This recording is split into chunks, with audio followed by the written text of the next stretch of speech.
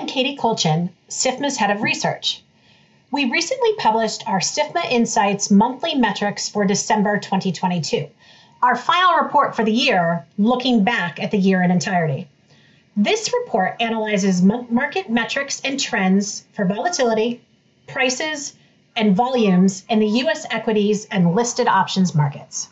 We also highlight an interesting market theme for the month.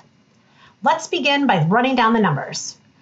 The VIX averaged 23.44 for the month.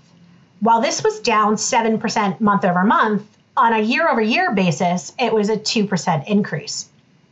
The S&P 500 averaged 3,912 and 38 for the month. This was essentially flat to last month, but the index remained down for the year, minus 16.3% year over year to close out 2022. Looking at market performance by sector, all sectors were negative in December. While utilities was the best performing sector for the month, it was still down 0.8%. Only energy closed out the year positive at plus 59%. Finally, on volumes.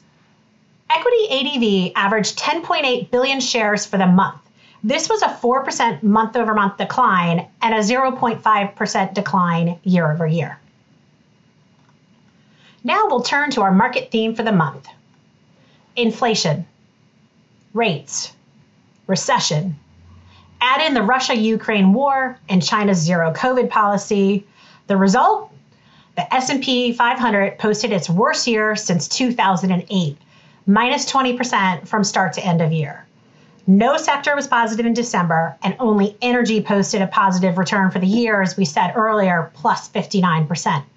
Additionally, heavily weighted sectors like technology, those more exposed to rising interest rates, pulled down the index average. Tech ended the year minus 25.7%. We'll end here.